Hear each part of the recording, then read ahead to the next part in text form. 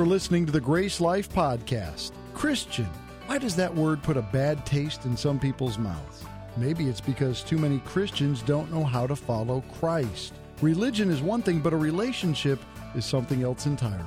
Discover the difference. Join us for a new series about being a Christian atheist.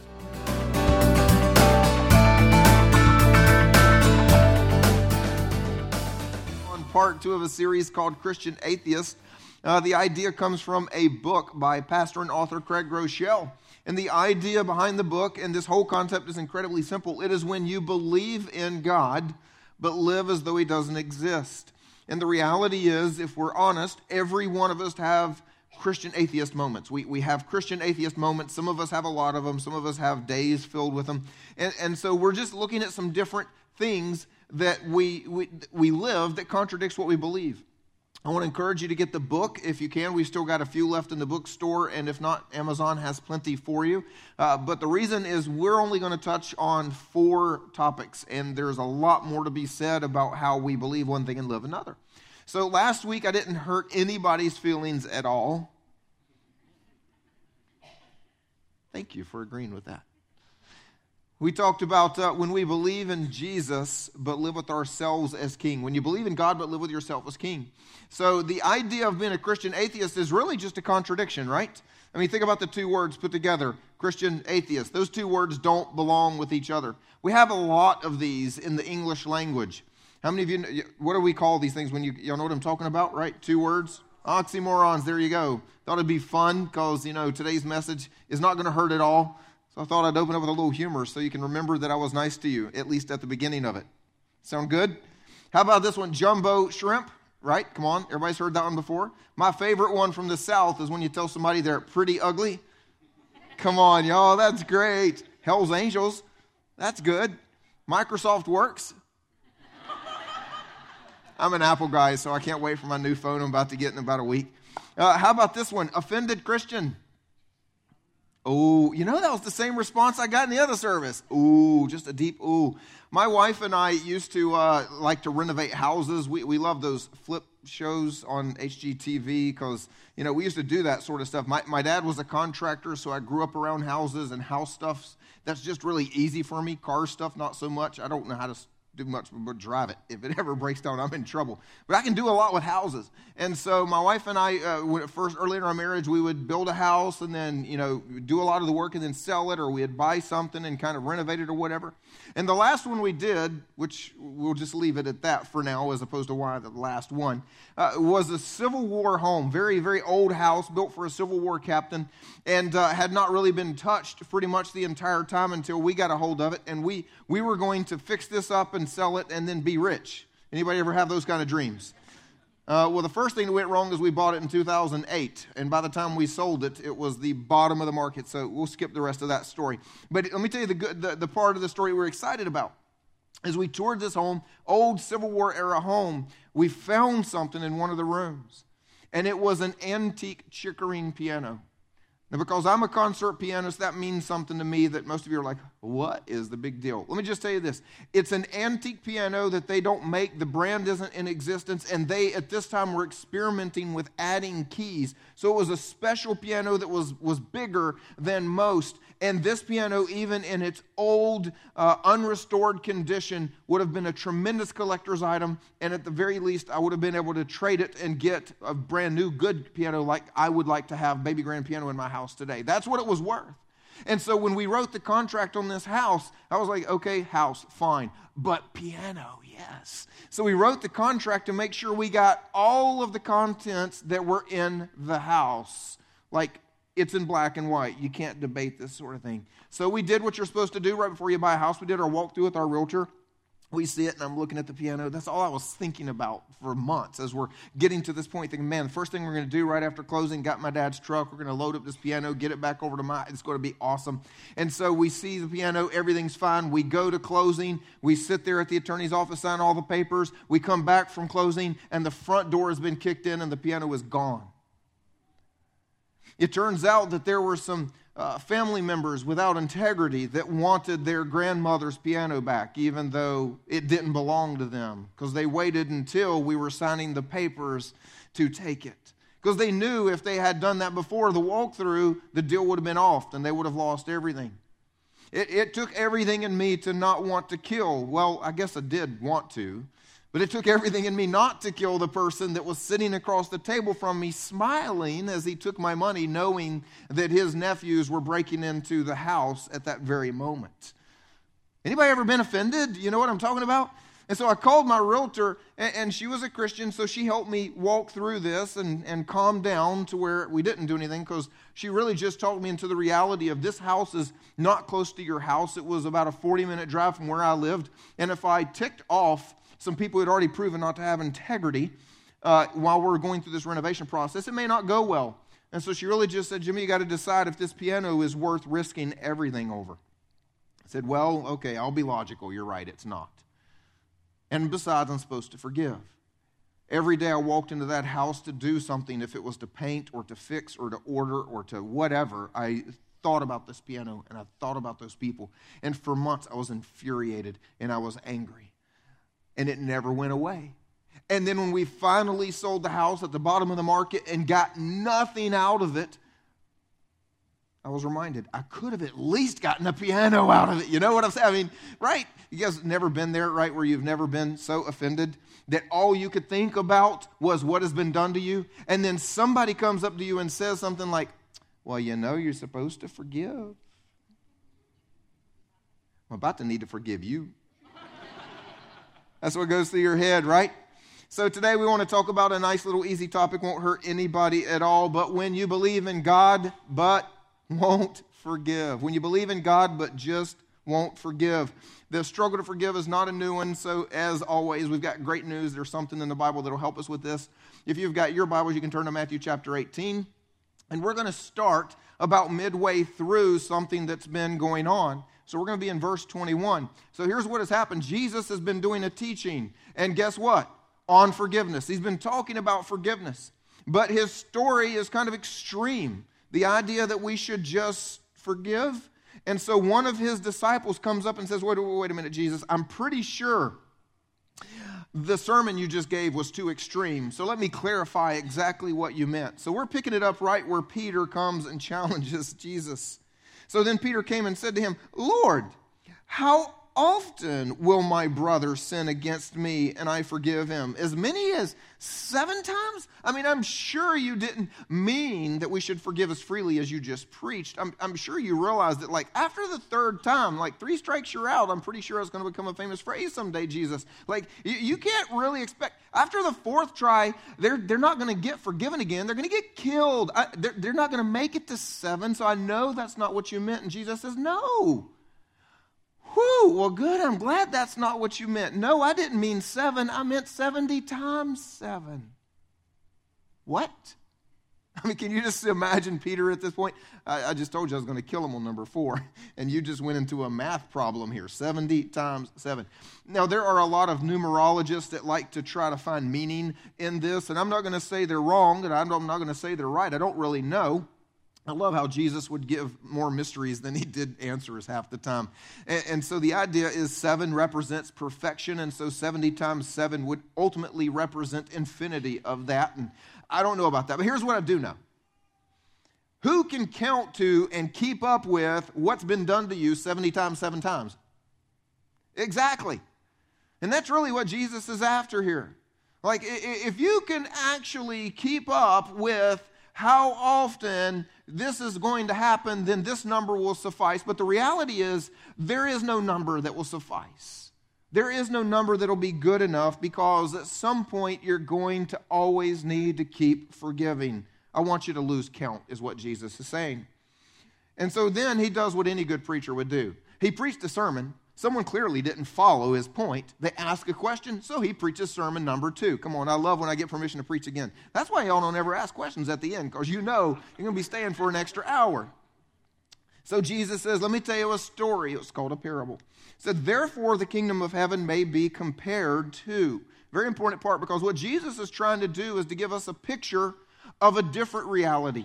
He's not saying, okay, Peter is between you and James. I know y'all fight all the time. He's like, no, let's stop talking about you and James, and let's start talking about your God in heaven. And let's make sure you get the real point here. So the kingdom of heaven may be compared to a king who wished to settle accounts with his servants.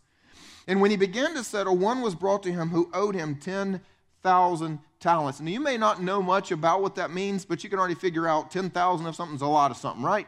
I mean, we can get that much from the story. Jesus is also going to use an extreme amount of money because he's trying to make an extreme point. But I'm going to help make his extreme point because we're going to do the math. A talent was not a coin. So this isn't like 10,000 coins right there called talents. It was a measure. It was a unit of measurement, like reckoning amount. And so the same way that we would use a term like millionaire, I can't wait to be a millionaire, they would say, I can't wait to have a talent. And a talent was equal to 20 years' wages for the average day laborer, which is about the same for us today. Not far off from if you were an hourly worker and you worked for 20 years, you might get to being a millionaire, right? So it's kind of a similar concept. You just want to get to that word. You want to have a talent. And so if we do the actual math, though, let's say that you make $15 an hour, you work a normal full-time job, you don't spend a penny for 20 years, you only work. I don't know how you eat or sleep because you can't spend the money. But if you could accumulate all of that money for 20 years, you would come up with $600,000. That's what you would have. Now, here's the problem. He owes 10,000 of those. 10,000 times 600,000. Anybody know what that is? $6 billion. So somebody who would make $15 an hour has a debt of $6 billion. The point that Jesus is trying to make is what he owed was simply impossible. It was incalculable in his mind. He would never be able to get to this point and do this. And so, of course, what Jesus is doing is, because he told us at the beginning, the kingdom of heaven may be compared to, is he's trying to say, let's talk about what God in heaven has done to forgive you. And that amount, because what he's really saying is we have a perfectly holy God. Like there is no error in him. Perfectly holy. And then over here, there's you guys. You and me. Humans. And we're perfectly not holy. And the distance between the two is such an incalculable amount that we could never get there. We could never pay it back. We could never earn enough to make this right. And Jesus is saying, you've got this debt that you owe.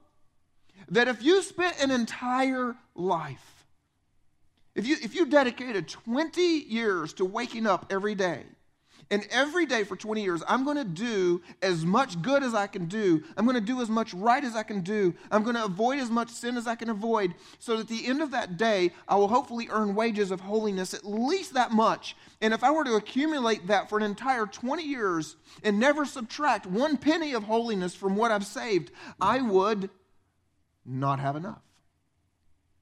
And if I could do that for 10 lifetimes, I would not have enough. And if I could do the exact same thing for 100 lifetimes and for 1,000 lifetimes, I would not have enough. Jesus is making a very extreme point to show us how far we are from what God has done for us. And since he could not pay, his master ordered him to be sold, and his wife and children and all that he had in payment to be made. This was an incredibly common practice in biblical times. This is an indentured servant. What it simply means is I owe Joe more money than I can pay Joe. I borrowed lunch money yesterday. I don't have lunch money today, so today Joe says, well, you can wash my car then. I just became his indentured servant. I washed his car, and he said, your lunch was better than that. Mow the grass too. Yeah, you didn't buy me that kind of lunch, man. What are you talking about? And it would just go on and on and on. And it could get to a point where I owe Joe so much money that he's going to have to make me his indentured servant for life. And that'll still never repay it. So he also gets to collect 5 or 6 or 8 or 10 other humans called my family and sells them in an effort to help pay back that debt. It was a normal thing back then. Didn't want to have a father who would get you in the debt. So the servant fell on his knees imploring him, have patience with me and I will pay you everything. Now, if you've been following with me, and I hope you have, no, he's not. He can't. The amount that he owes is not payable. So at best, we've got someone who is just incredibly deceived about his own situation in life. And at worst, we've got an outright liar that will say anything to get out of a situation. But this is not a good guy. When you read this story, you hopefully have already figured that out. Not a good guy. He is not out for good. He can't be trusted. He's a sinful person. And out of pity for him, the master of that servant released him and forgave him the debt. Wow. Thank you, Jesus. Can we stop there? Great story. Appreciate that. Perfect God in heaven. We're nowhere close, but massive debt forgiven by the master because the master takes pity on us. Yes, let's go home happy. Good job. Unfortunately, this story doesn't end there, if you know. It goes on to say this, but when that same servant went out, he found one of his fellow servants who owed him 100 denarii, and seizing him, he began to choke him, saying, pay what you owe. Now, 100 denarii was a significant sum of money. I know a lot of times you read this story and go, man, you were forgiven for so much. You know, how can you not just go and just say, no, it's not a big deal? It was a big deal. It was about $12,000, again, for a day laborer in today's terms. So if someone owed you $12,000 right now, it'd be pretty hard for you to say, don't worry about it. So when we read this story, sometimes we miss out on the fact that this was still a significant amount of money to someone making $15 an hour. So his fellow servant fell down and pleaded with him, have patience with me and I will pay you. But he refused and went and put him in prison until he should pay the debt. Then when his fellow servants saw what had taken place, they were greatly distressed, and they went and reported to their master all that had taken place. Tattletales, even in the Bible. Can y'all believe that? Who likes tattletales in here? Anybody? Jeez. Then his master summoned him and said to him, you wicked servant, I forgave you all that debt because you pleaded with me, and should not you have had mercy on your fellow servant as I had mercy on you? I know what you're thinking because I know what I thought every time I read this story. I mean, even from when I was a kid, I would read this story and go, what an idiot. What an idiot. How does he not see the obvious? I mean, dude, you were just forgiven an amount of money that you could never pay back. And now you're trying to collect money from somebody that owes you some. What an idiot. Come on, anybody with me on this one? Like, Jesus, this story couldn't possibly even come close to being legitimate. Nobody is this foolish. Nobody is this disconnected. Nobody would say, thank you that I don't owe you $6 billion. Now you, on the other hand, you're going to give me $12,000. No, I mean, it would be one thing, Jesus, if your story had like a month that transpired in between the two. But so he could forget, and then he has his, oh, no, never mind, sorry, dude, I forgot. You know, no, but that's not even there. Jesus, your story is just ridiculous because nobody could literally walk out the door from saying, thank you that you forgave me to, you owe me money. Nobody could do that. Or could they? You know, Jesus' point is pretty simple. We can't see ourselves because every moment of our lives, we have walked out of the throne room of heaven of being forgiven a debt against a holy God that we would not even be allowed to enter his presence in our own merit by what we've earned, by what we could pay. If there were an admission price, think about it like that, since this is all about money. Imagine that in order to go and talk to God, like you get up every morning and you can pray. You can say, hey, God, good morning, how are you? Imagine if in order to do that, you had to pay an admission price. You had to pay something that said, this deserves my time in your presence. This is worthy of you allowing me to talk to you. And if you understood that that amount of money was something you could never earn, and God said, come on in anyway, which he does.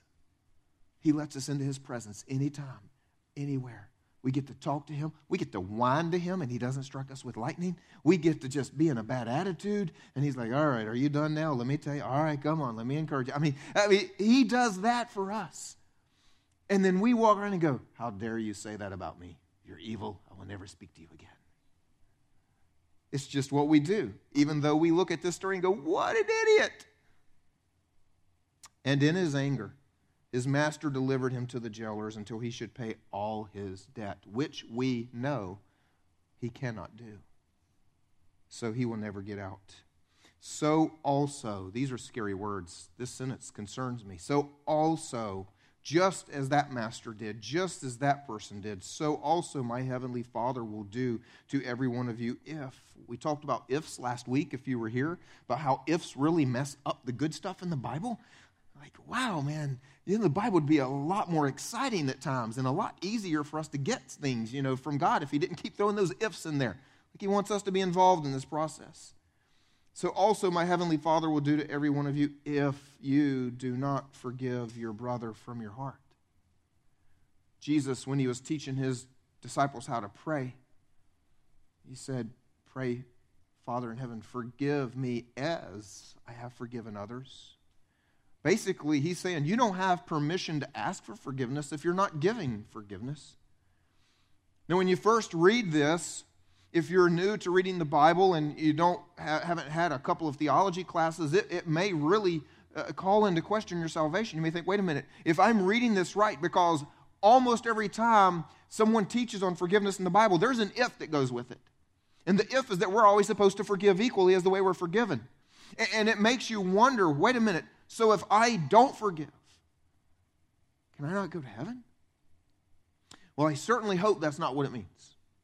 And my theology has me pretty well convinced that when Jesus died for all of our sins yesterday, today, and tomorrow, one of those sins included my unforgiveness.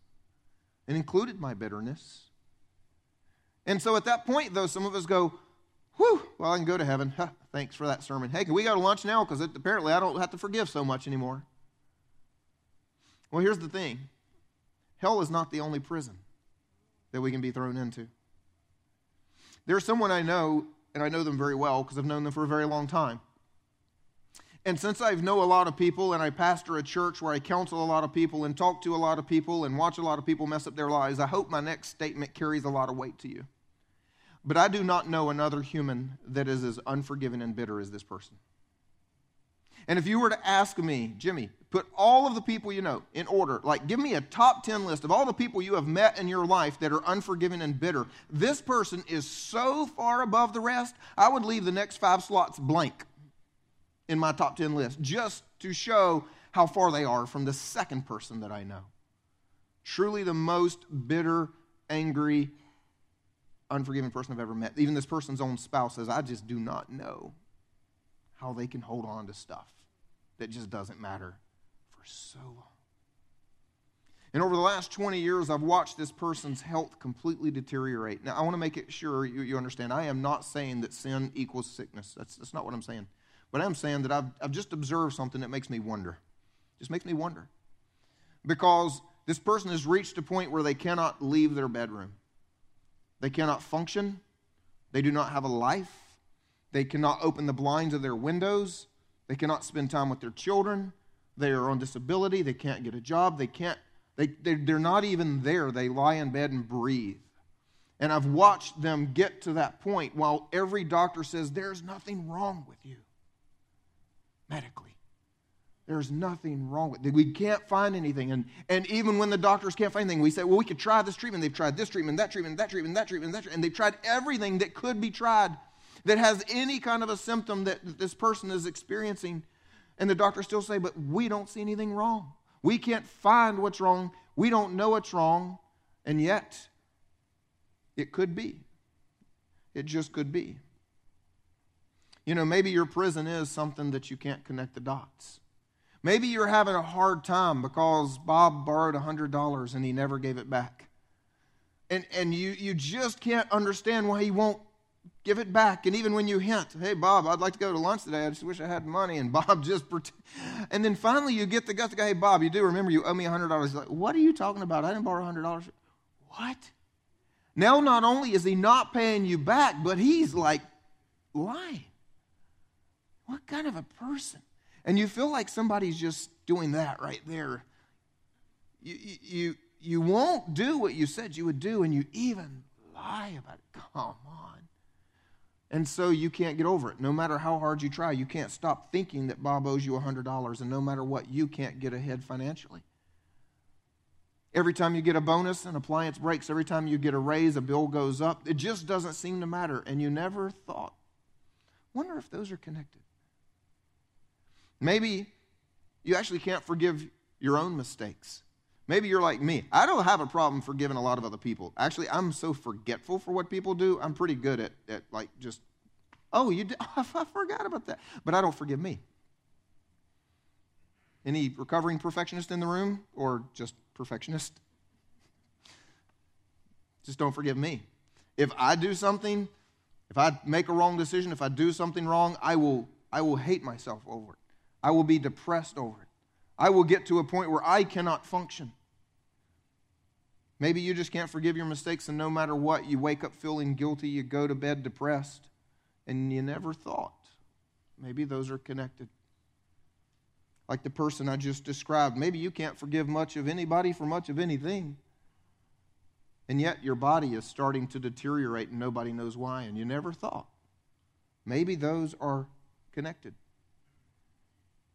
It's not just that we have to go to hell to experience a prison of bitterness and unforgiveness. Our bodies are not meant to carry. Our souls are not meant to carry. And when we do, at some point it shows up, even if we can't put a finger on it.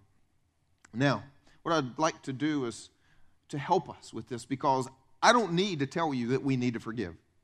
Anybody need me to tell you that we should forgive? Yeah, exactly. You don't need me to tell you that. And if at this point I just said, hey, everybody, y'all need to forgive, enjoy lunch, have a nice day, everybody's going to leave the room guilty, never wanting to come, like, that was the worst church service I ever went to. All it did make me feel really, really bad. I feel bad enough. Satan's doing a good job. I don't need a preacher to help with that, right? I mean, come on. That's the last thing you need. So what I'd like to do in the time we have left is talk about a practical how to forgive. I feel like God gave me something a few years ago, an analogy that has really helped me. It's helped other people when I've shared it. I've preached it before, so some of you have heard that as well. But there is a how-to that can get us to a point where we can actually release something because of the way we see it. But before I do that, I want to just point out that sometimes forgiveness is not as complicated as we make it. There is a significant amount of things that we need to forgive that we should just simply let go of if we had more self-awareness. A lot of what we are so uptight about, we're bitter about, and we're angry about, and we're always mad at somebody about, is because they did a stupid human thing. And if we could just for one moment look in the mirror and go, hey, you're a stupid human too, it'd be a whole lot easier to let some of these things go. So just as an example, one of my most frustrating moments, and where if I have a lot of unforgiveness that it takes place, is driving my car, because there are people that do not know how to drive. Y'all know what I'm talking about? And they all live here.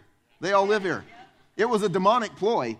Satan said, let's get everybody who cannot drive and put them in Columbia, South Carolina. Eventually that pastor will shoot somebody at an intersection, and he will no longer be a pastor. It is a demonic ploy to get me out of what God has called me to do by putting all of the bad drivers in Columbia, South Carolina. All right, anyway. And so I get angry very easily. Thank you. But only at stupid drivers when they drive stupidly. Let me tell you a story. There was a night in October about 7 years ago when our fourth child was being born. Now, there are two things that happen if you have multiple children with every child that you give birth to. The first one is that you wait later and later and later to go. You know what I'm talking about with the first child? You've got like a week's worth of luggage, like you're going on vacation or something. And it's packed, it's in both cars. And the first time that she even like stubs her toe, you're off to the hospital. Oh no, we're having a baby. And the doctor says, well, you could spend 3 weeks in the waiting room if you want, or you can go back home and come back later, right? Okay, but you get to the point where this was our last child. By your last child, you look at each other and go, I think we can finish the movie first, don't you? We still got popcorn. I think we can do it. Let's cut it close. And so that's where we were. The second thing that happens with every child as you begin having more children is they come quicker and quicker and quicker. And so first child, 23 hours of labor, last child, 3 seconds of labor. That kind of thing, you know what I'm talking about? True story, 2 of our children not delivered by doctors because they didn't have time to get there. All right, so this is our last child. It's late at night, and so we've already cut it close. We know the children are coming closer because we've been through this, done this. And so I'm traveling right down Clemson Road, right by here, going right by this, and I got to get on to 20, get downtown to the hospital to have the baby. And as soon as we turn the curve, and we're both leaning this way as we turn the curve onto the exit ramp, I see nothing from here all the way to Columbia but red lights. I don't know who did what on I-20, but it wasn't moving anymore. Thought to myself, I am not about to have a baby in my car. So I do what any intelligent human would do at that point. I back up the one-lane, one-way on-ramp with all the other cars doing this. Cars going to my right, blowing the horn. Cars going to my left, blowing the horn. And I know every one of them is saying, what a stupid person. You idiot. What are you doing? But it made perfect sense in my head because I didn't want to have a baby in my car. And I don't remind myself every day in traffic when somebody cuts me off and does something stupid. You remember that time 7 years ago when you did something stupid? We really could deal with a lot of the anger in our lives and the unforgiveness if we could just remind ourselves we too are stupid humans. When someone does a stupid human thing. Unfortunately, and as funny as that is, that doesn't really solve all of our problems. Because a lot of our problems don't come from stupid human stuff. A lot of our problems come from evil. At least that's the word we'd use. A lot of our problems come from things that were done with hurtful intent. A lot of our problems, well, they leave us as a victim because the person never said they were sorry. And honestly, they maybe never will. So how do we forgive that? Well, this is the thing that God gave me. Some of you have heard it. I'm going to share with you again because I don't have anything better. But God gave me the analogy of a debt collector. Hopefully you have never experienced a debt collector, but debt collectors are really nasty people. They will call you at all hours of the night. They will call you all day long. They will call you things they shouldn't call, even though they're illegal to say those kinds of things to you. They will threaten you. They will tell you that they're going to grab your kids from school and kidnap them until you... they're just mean, nasty people.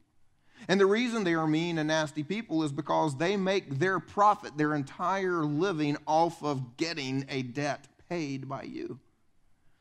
And how did they get involved? Well, they got involved because let's say you owed something like a hospital bill. Let's say you owed $2,000 to the hospital and you never paid it. Maybe you were out of a job. Maybe you were broke. I don't know what the situation was, but you just didn't pay the bill. You weren't going to pay the bill. The hospital quickly figured out you were never going to pay the bill. So they're just going to cut their losses and get done. And so they do something like selling that debt for pennies on the dollar. And so a debt collector will come along and they'll buy your $2,000 debt for $200. And at that point, the hospital says paid and done. You could walk in the next day and say, I'd like to pay my bill. And they'd say, sorry, sir, it's done.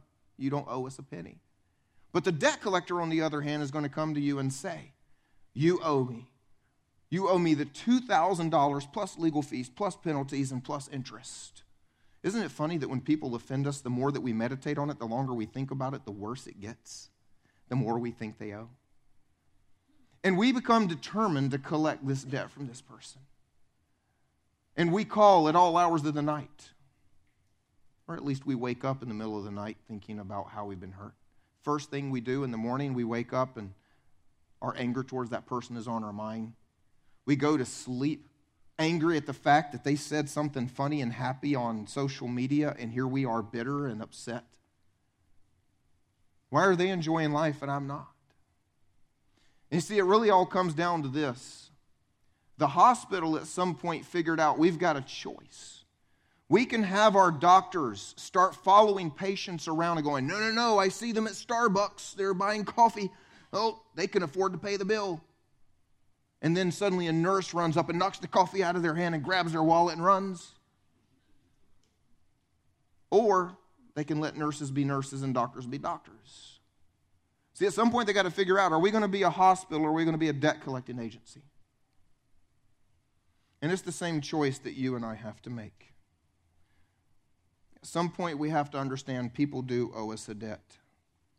But do you want to be a debt collector? Or do you want, and here's where it gets good, to transfer that debt and go back to being who you're supposed to be? You see, God is a loving God. God is a forgiving God. God is a merciful God. But God is also a just God. And if you will say, you know what, God, because you are perfectly just. You'll do a better job of collecting that debt than I ever will. I'm going to give it to you. After all, I've been forgiven $6 billion. I'm going to give you the $12,000 they owe me. And I'm going to tell them that the debt's paid. If they come to me tomorrow with $12,000, I'm going to say, it's paid. It's paid. But the reason so often that God is not able to deal with that person is because we get in his way. I mean, right here is Bob. Bob is sinning against us. He's doing something wrong. And here's God. God's coming to correct Bob. And we get away and go, you evil person. I got this. I'm going to take out my vengeance first. We don't just give it to God and let God, who is perfectly just, carry out his justice. Now, I'm going to give you a little warning that goes with this, or at least a caveat. Our idea of give it to God, all right, God, I'm going to give it to you. And tomorrow, I'm going to follow Bob around waiting on a train to hit him. If you give it to God, he is likely not to collect when you want or how you want, but he will collect. And the reality is you may never see it, but he will collect. So the choice is yours. Did you notice the story with the day laborer? You know what that means? That means he was like a blacksmith, a stable hand, a shepherd. He got paid hourly, daily to do a job. But did you catch the story? Most people miss this. He had a career change in the middle of the story. Did you catch his career change? I mean, he went to his master. We'll call him a blacksmith just because we don't know. He went into his master's office owing money as a blacksmith. And after he was forgiven his debt, he did not return to the blacksmith shop ever again. Instead, he left his master's office saying, thank you that you forgave me. Thank you that I've got a permanent vacation. And he left and became a permanent debt collector. I've been forgiven, but I will get every penny you owe me. And unfortunately, he got another career change to prisoner. But he never was what he was called to be again. And that's the question for you. What do you want to be? Because Jesus did not die to make us debt collectors. Jesus died so that we could be free. The Bible says it is for freedom that Christ set us free. Why do you return again to those elementary ways of the world, like trying to collect your own debts, like trying to be angry at people that have hurt you, like trying to be bitter because people have done wrong? What do you want to be? Do you want to be free and teaching kids happily? Do you want to be free and owning your business happily? Do you want to be free and smiling when you see your kids? Do you want to be free and going to work every day? Do you want to be free and be a soldier who has a smile on their face? Do you want to be free and who God made you to be? Or do you want to be a debt collector? I thought it would be wise if we ended differently today. So if you noticed we didn't do communion before, we're going to do it now. Because there is no better reminder of what has been done for us than when we participate in communion. In just a moment, the ushers are going to pass out to you a small cracker and a small cup of juice. And as they do that, we're going to hold them for a moment, and I'm going to pray over all of us. And as I'm praying, what I want us to understand as we hold these little things in our... Ushers, go ahead. As we hold these things... Sorry, we're out of order, so we're making this up as we go. As you hold this in your hand, I want you to remember, go ahead, it represents the body of Christ. The cracker represents the body of Christ that was broken for you.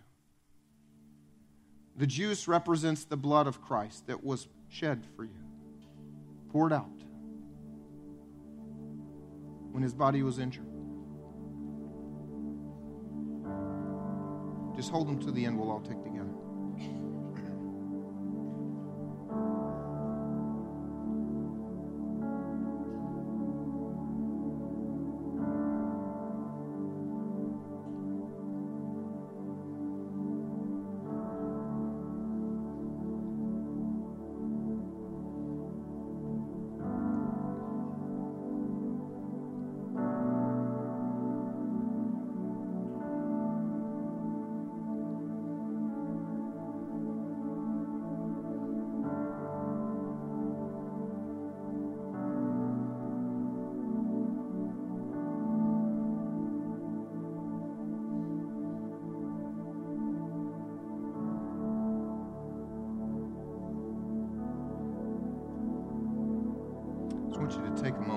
down at what is in your hands.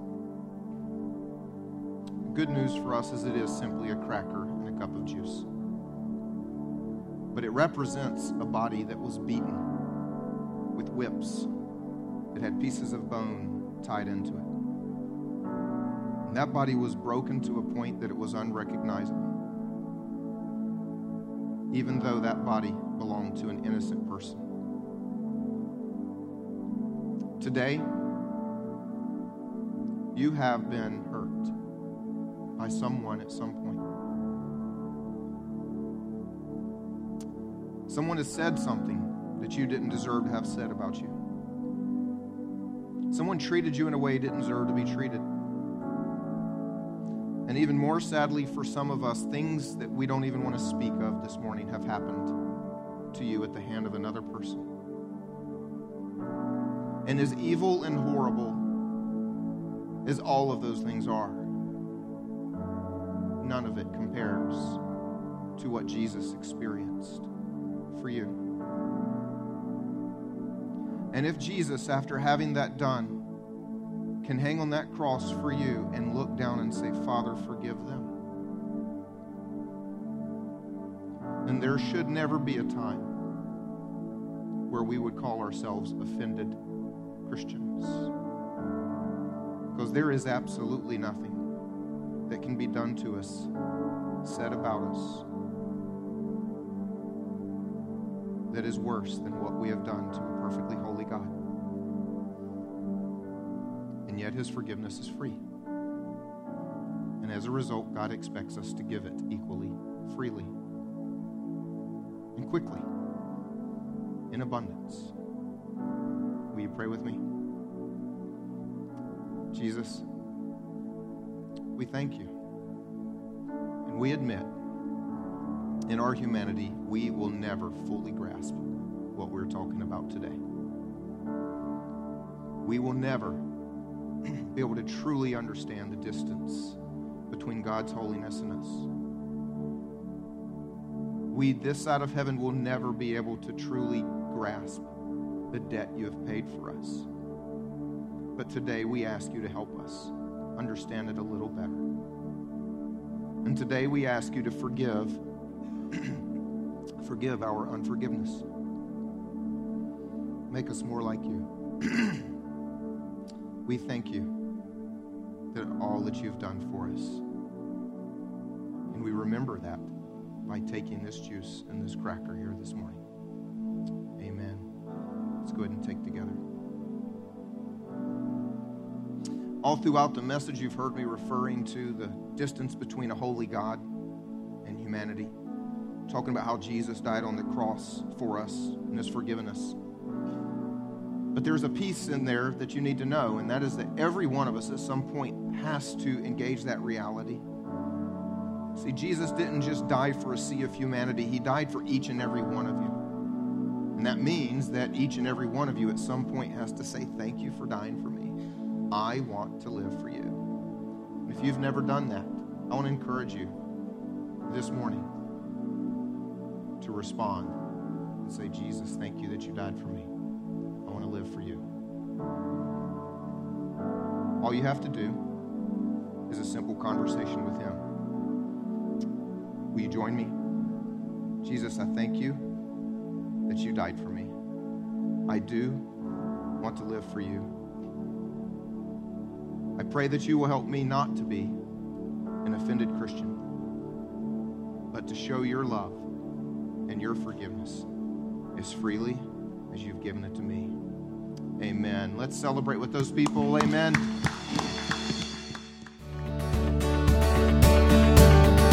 Thanks for listening to the Grace Life Podcast. For more information about us, you can go to gracelife.me. That's gracelife.me. You can also follow us on Facebook at facebook.com/GraceLifeMe and on Twitter at GraceLife Church.